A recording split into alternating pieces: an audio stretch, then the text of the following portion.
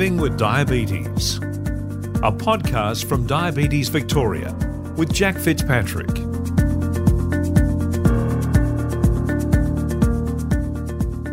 Hello, one and all. Thanks for tuning in to the official Diabetes Victoria podcast. This is a great forum for those of us impacted by diabetes, whether it be directly or indirectly, to discuss ideas, share stories, and build our diabetes community. I'm Jack Fitzpatrick, ex-Melbourne and Hawthorn AFL player and current Diabetes Victoria ambassador.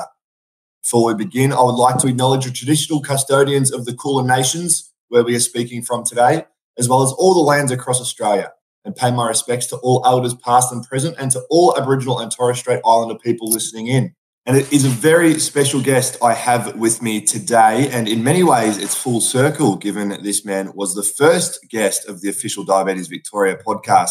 I'm talking with Craig Bennett, our CEO at Diabetes Victoria, who is retiring from full-time work at the end of March. I've asked Craig to reflect on his 9 years as CEO of Diabetes Victoria, the changes he's seen, and what they've meant for people living with and who are impacted by diabetes, how much Diabetes Victoria has evolved over the past 9 years, and what the main challenges are that lie ahead. Now, Craig, it is interesting given you were our first podcast guest and you have done a lot in a very impressive career, but how are you feeling ahead of finishing up at Diabetes Vic?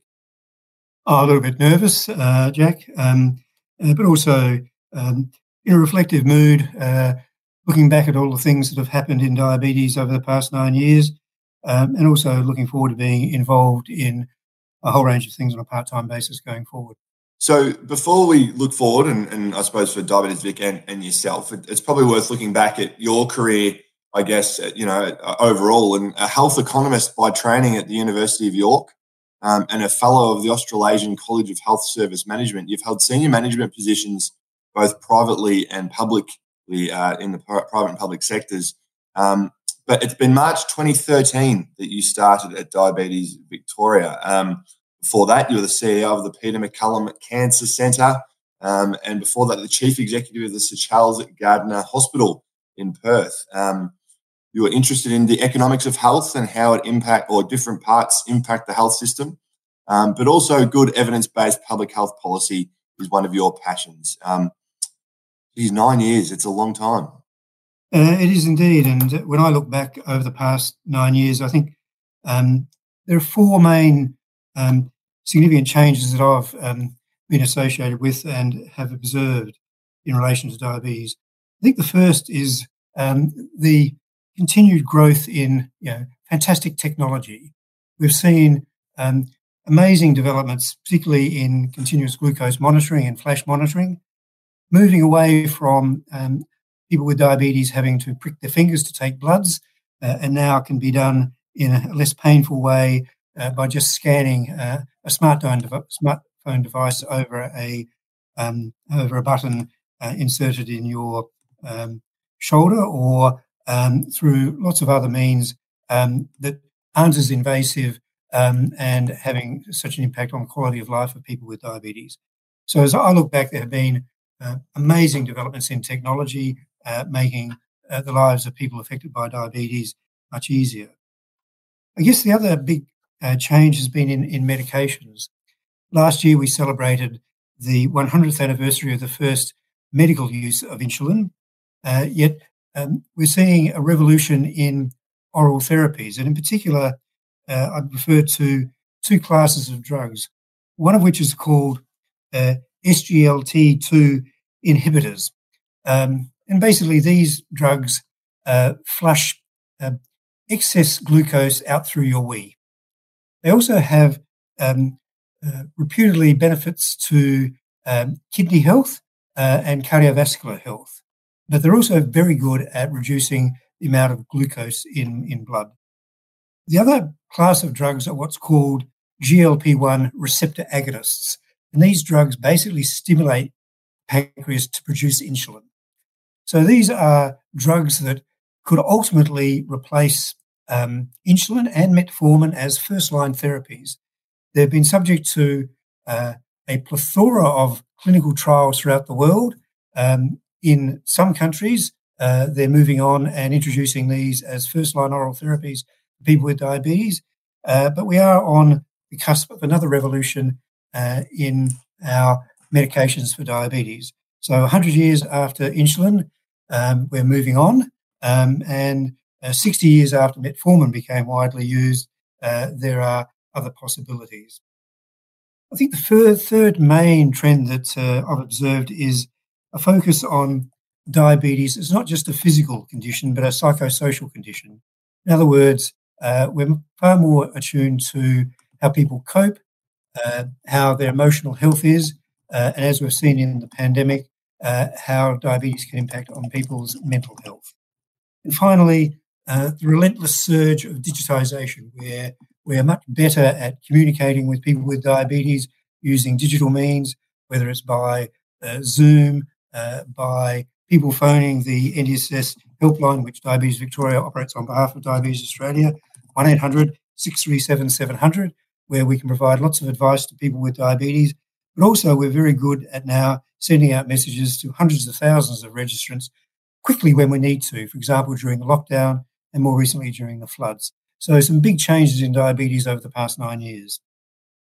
Certainly has been. I mean, I'm personally coming up for my 10-year anniversary this year, which it feels like yesterday in many ways, and then it feels like much more than that in others of being diagnosed, and making me feel old with so many changes. But in terms of these changes you've discussed, I mean, the tech, the medications, I suppose the changing view of diabetes from just, as you said, not just the physical health condition, but also the mental side of things that come with it, and also our ways of interacting. What have these meant for people with diabetes, and I suppose those working in the field as well? I think fundamentally people with diabetes are now better informed. There's a whole lot of resources available that they can access pretty easily through the NDSS website, through the Diabetes Australia, and through the Diabetes Victoria website.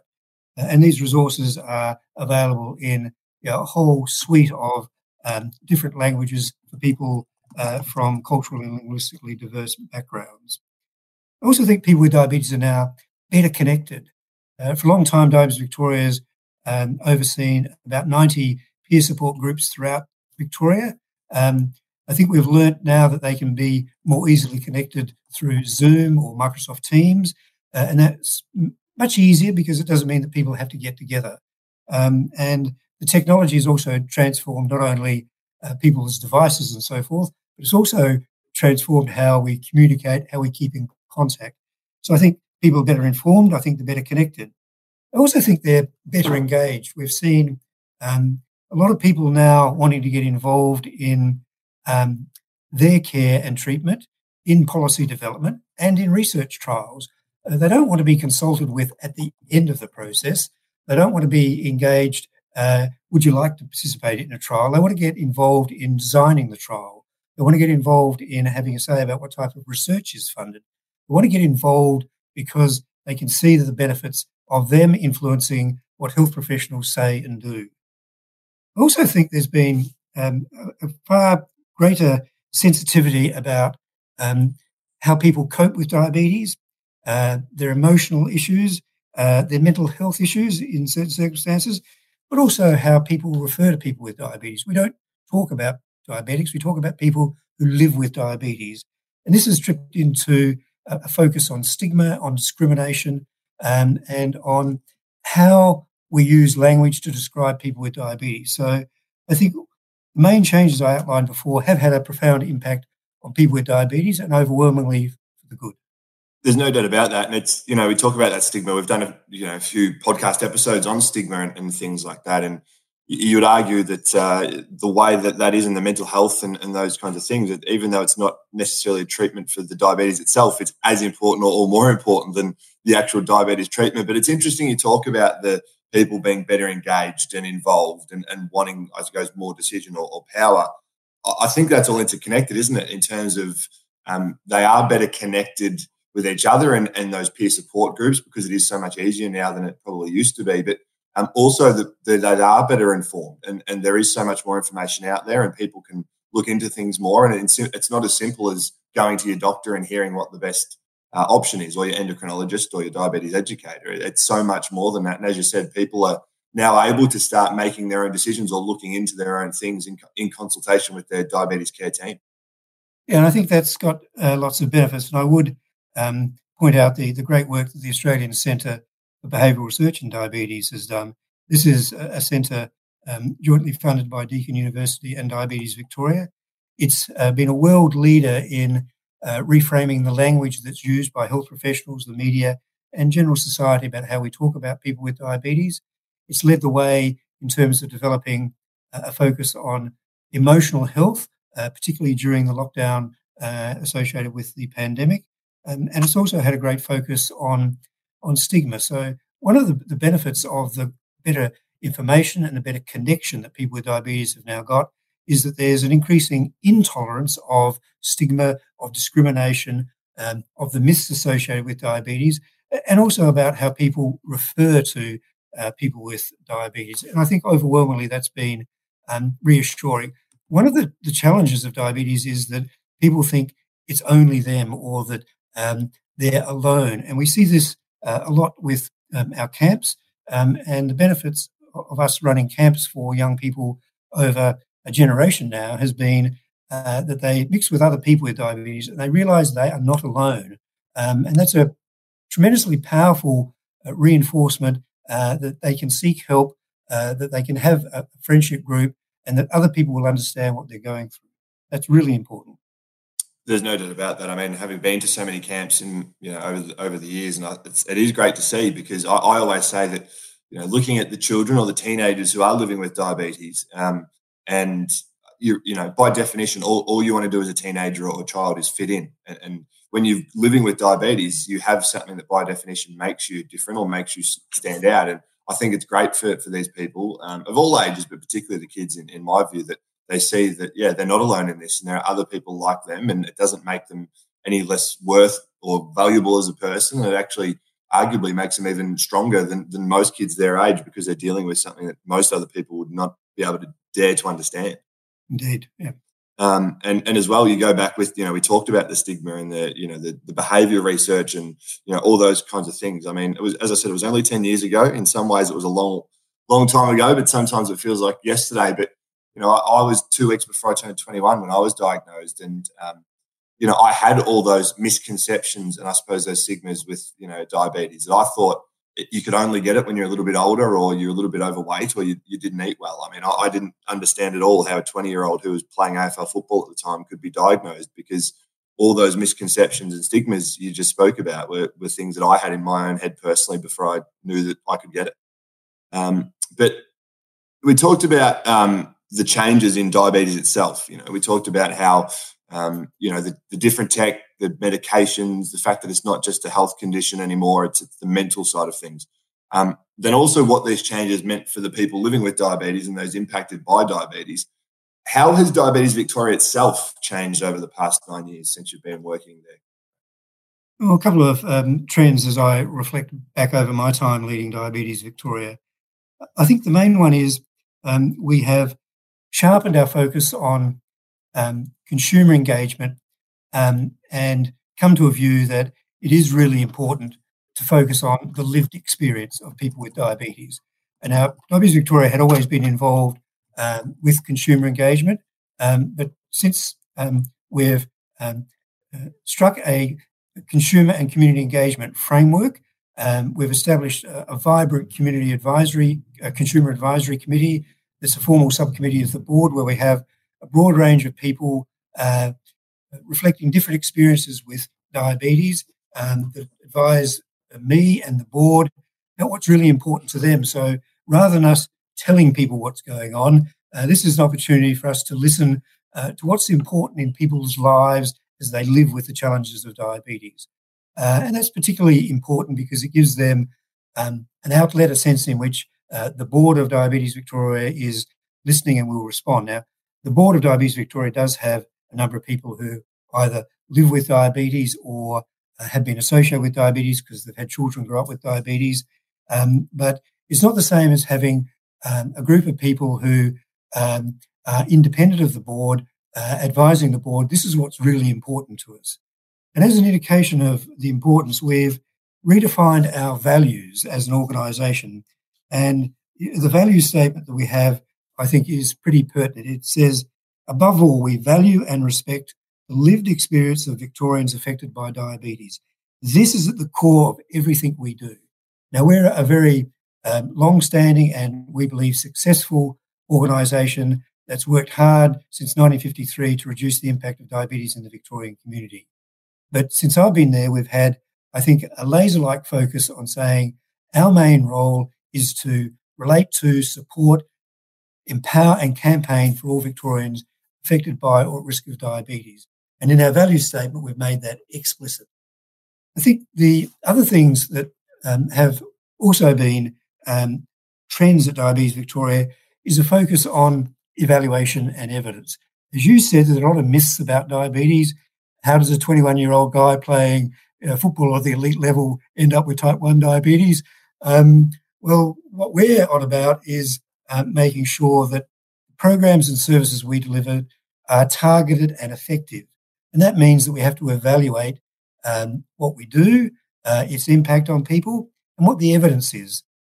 So there are a lot of myths, a lot of misconceptions, but we've been promoting at Diabetes Victoria a focus on the evidence and the evaluation to make sure that what we do is targeted and effective. We do get money from both the state and Commonwealth governments, and we have to make sure that money is well used. But also in all the things we do as an organisation, we want to make sure that they're targeted and effective. The other major thread of the past 9 years at Diabetes Victoria has been a focus on quality. We're now a fully quality accredited organisation under ISO standards, and we now have that certified for the next 3 years. That gives people confidence that when they deal with us, they're dealing with an organisation that is accredited at the highest level, and also for the staff, they know that there is an ethos of continuous improvement in the organisation. So for me, lived experience, evaluation and quality have been some of the pillars that I've constructed at Diabetes Victoria, and I think will put the organisation in good stead as we go forward.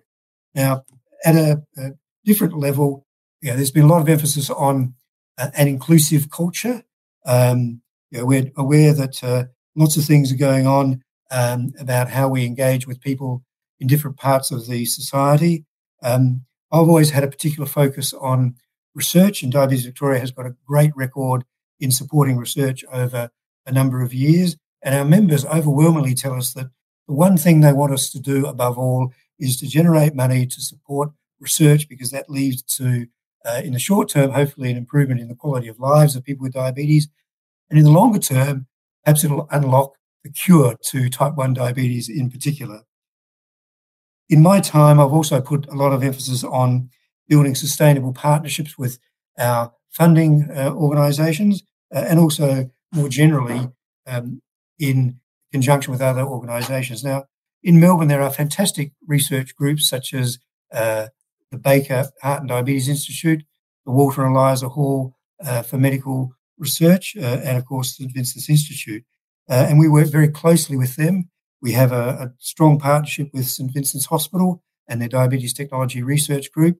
We've done a lot of fantastic work about people who live with type 1 diabetes and their use of technology. And the orientation is not telling people how to use technology, it's understanding what people want from technology and how they can use it for their own purposes and to benefit and improve their lives.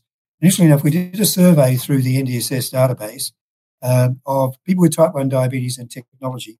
We had almost 5,000 responses, which tells me and tells you and the listeners that this is a really important issue and people want to have their views. We've seen a lot of, if you like, do-it-yourself people on the internet coming up with closed-loop systems and their own variants of technology because they're impatient about using technology to improve their lives.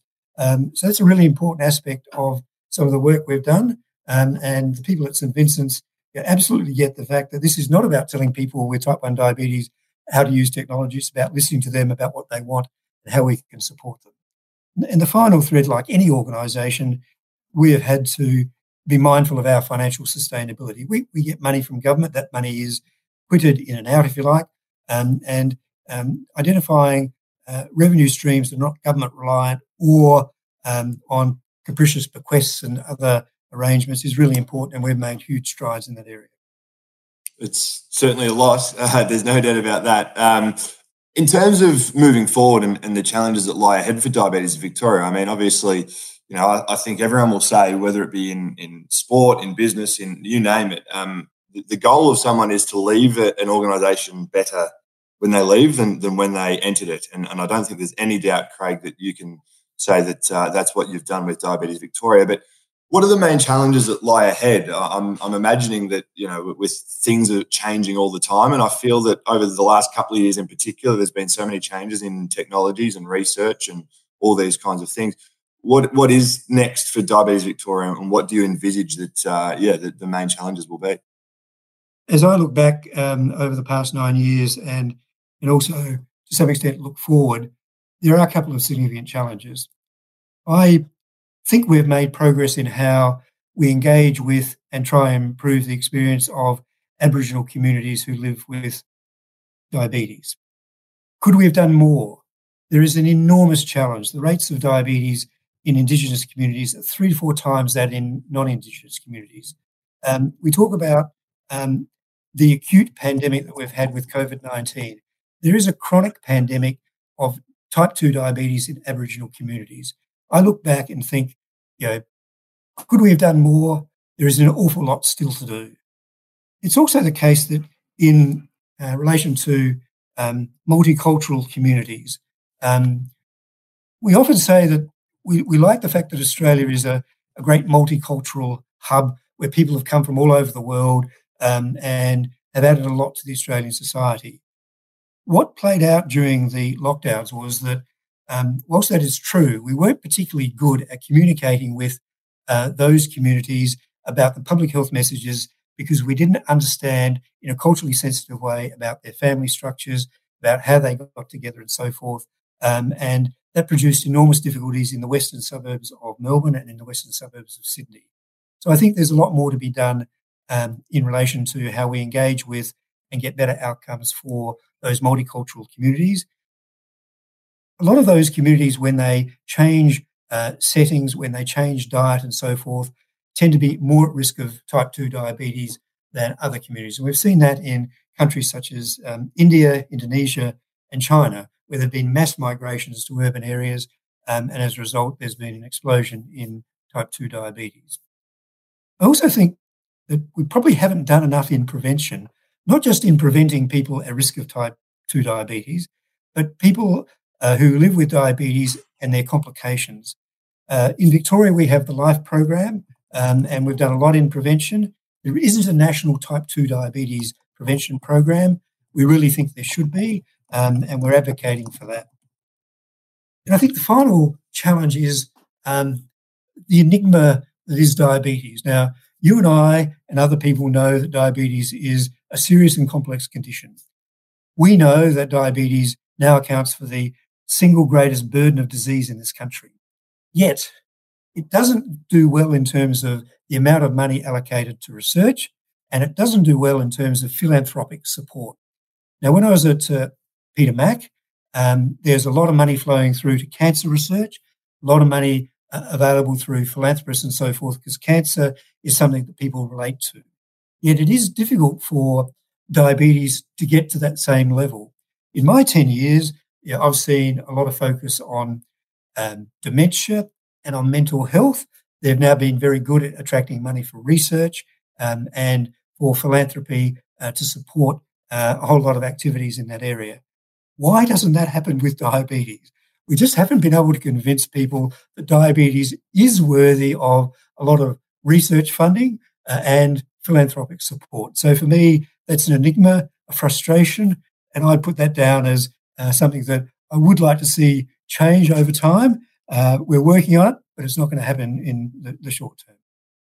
It's funny you say that. I talk with, other people. We talk about connecting with other people with diabetes, and that's one of the great parts of my role as an ambassador and hosting this podcast is I meet so many different people. But one interesting conversation that I've had recently is what would you change about diabetes or the perceptions of it? And in some ways you wish that people realise that you can live with it and it doesn't have to define you and change your life. But in other ways, you actually also wish that people understood how serious it is and all the decisions you had to go through every day and the actual impact it has on your life, because there are so many decisions, whether it be sitting, going out for lunch or for dinner with your friends, and you're working out how much insulin do I need, and all those kinds of, how long until dinner arrives, or am I okay to drive a car? Do I need to test my sugars? Am I on the way up? Am I on the way down? All these questions that we've discussed so many times before. And I just think, there are some times where I wish people understood that you can live a normal, for want of a better word, life while living with diabetes. But on the other end of the spectrum, I do think that I wish there was an understanding of people who don't have it, how difficult it is and how much it does actually impact on your life. Because I totally agree that sometimes I think, it can be glossed over a little bit compared to some of the other things that as you said, are much more, I guess, ingrained in the Australian society in terms of not taken seriously. That's not the right way to put it, but in terms of the philanthropy, support, and all those kinds of things. There's no doubt about that, in my mind, anyway. But I suppose you moving on, I suppose that also gives an opportunity for someone else to step into your role. And our new CEO, Glenn Noonan, who has been involved with Diabetes Victoria for a long time, and I've been fortunate enough to meet Glenn. I've had a coffee with him. I've met Glenn at numerous functions over the years. We had his son Lockie on this podcast a couple of years ago. He's obviously incredibly successful in his personal work career to date. What can you tell us about our new CEO, Glenn Noonan? Well, he is well known to the Victorian diabetes community. As you said, he's been a board director of Diabetes Victoria for 11 years and president since 2019. Now, Glenn's been with PricewaterhouseCoopers for a long time, and he's a senior partner. Glenn got involved with diabetes because Lockie was diagnosed with diabetes early on, and he wanted to give back. And over time, that's driven his passion for diabetes. And we're delighted that he wants a change in career to dedicate his professional life to doing what he can to support people with diabetes. Glenn is a very considered person. I think he'll bring a network of commercial and other connections to Diabetes Victoria. It will certainly help us with issues of our partnerships and financial sustainability. But Glenn is very close to all of the issues of Diabetes Victoria. I'm someone who briefs him regularly. He's been on the board of Diabetes Australia, so he's connected at that national level. I think you'll find that there'll be a degree of stability and continuity in Diabetes Victoria. And I think Glenn will take the work that I've been doing forward. He'll be his own man. He'll make his own decisions. But I think the Victorian diabetes community can be assured that Glenn will be someone who'll carry on a lot of the work that's been established over the past decade. And we're all looking forward to how he'll shape Diabetes Victoria to reflect what's important to him. But as opposed to me, who doesn't have any direct connection with diabetes, Glenn has that lived experience connection, which I think will resonate with a lot of people in the Victorian diabetes community. There's no doubt about it. There's no doubt about that. And I think, as someone living with diabetes in Victoria, obviously I have met Glenn and might be a little bit biased, but there's no doubt it feels like we're getting someone who, like yourself, Craig, is on our side, for want of a better phrase, and will continue to advocate for us and all of us impacted by diabetes. But yourself, Craig, what are your plans after you retire from full-time work? As I said at the top of the show, it's been a pretty full-on and storied career thus far. Yes, and I'm reflecting on all of the various jobs I've had, some of which you summarised in the introduction. Yes, I am retiring from full-time work, but I'll still be involved on a part-time basis. I'm involved in a lot of research projects which are either underway or about to get underway, and I'd like to complete my involvement there. I'm mentoring with my professional college, and I'll be involved in a number of other aspects of diabetes and also cancer as well, given that I spent 9 years at Peter Mac. I guess the main change for me is that Rosemary and I are actually moving to London. We're moving very shortly. Our two adult daughters have been in England for a little while. Lockdown's been tough in Melbourne, but lockdown in England's been just as tough. We haven't seen our eldest daughter for 2 years, and my youngest daughter is just underway with a 4-year PhD at UCL in London. So we're going to spend 6 months of the next couple of years based in London and be able to spend time with our daughters. Ironically, both our daughters were born in London. We brought them back here so that they could grow up as Australians, having proximity to Australian grandparents. And ironically, they're now dragging their parents back to England. So sometimes these things go full circle. So I'll still be involved, doing lots of things, but being liberated from full-time work. But I can assure you and everyone else that I'll still be very interested in diabetes. I am keen to connect with Diabetes UK, which is a great organisation. I know Chief Askew, the Chief Executive, well. I visited Diabetes UK, and I'll certainly want to connect with them and see what I can do to work with them going forward on a part-time basis. It all sounds very exciting. I mean, I can't imagine what it would have been like for so many people out there to have not seen family, friends, loved ones, etc., for such a long period of time. Obviously, we understand we're all trying to do the right thing for the greater good, but there's no doubt of how difficult that must have been for so many people, including yourself, Craig, over those last couple of years. So I do wish you all the very best with that.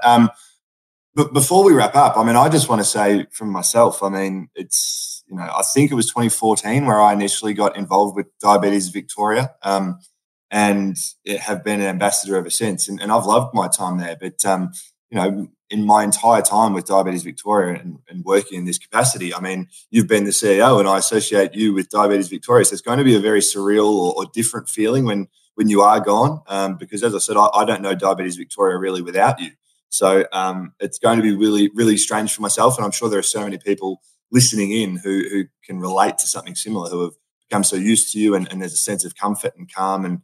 And as I said, it's been great to have you, I guess, advocating for us on our behalf. So it's going to be a little bit strange for myself. And it's going to be, not to get too sentimental, but it's going to feel very different with you gone, Craig.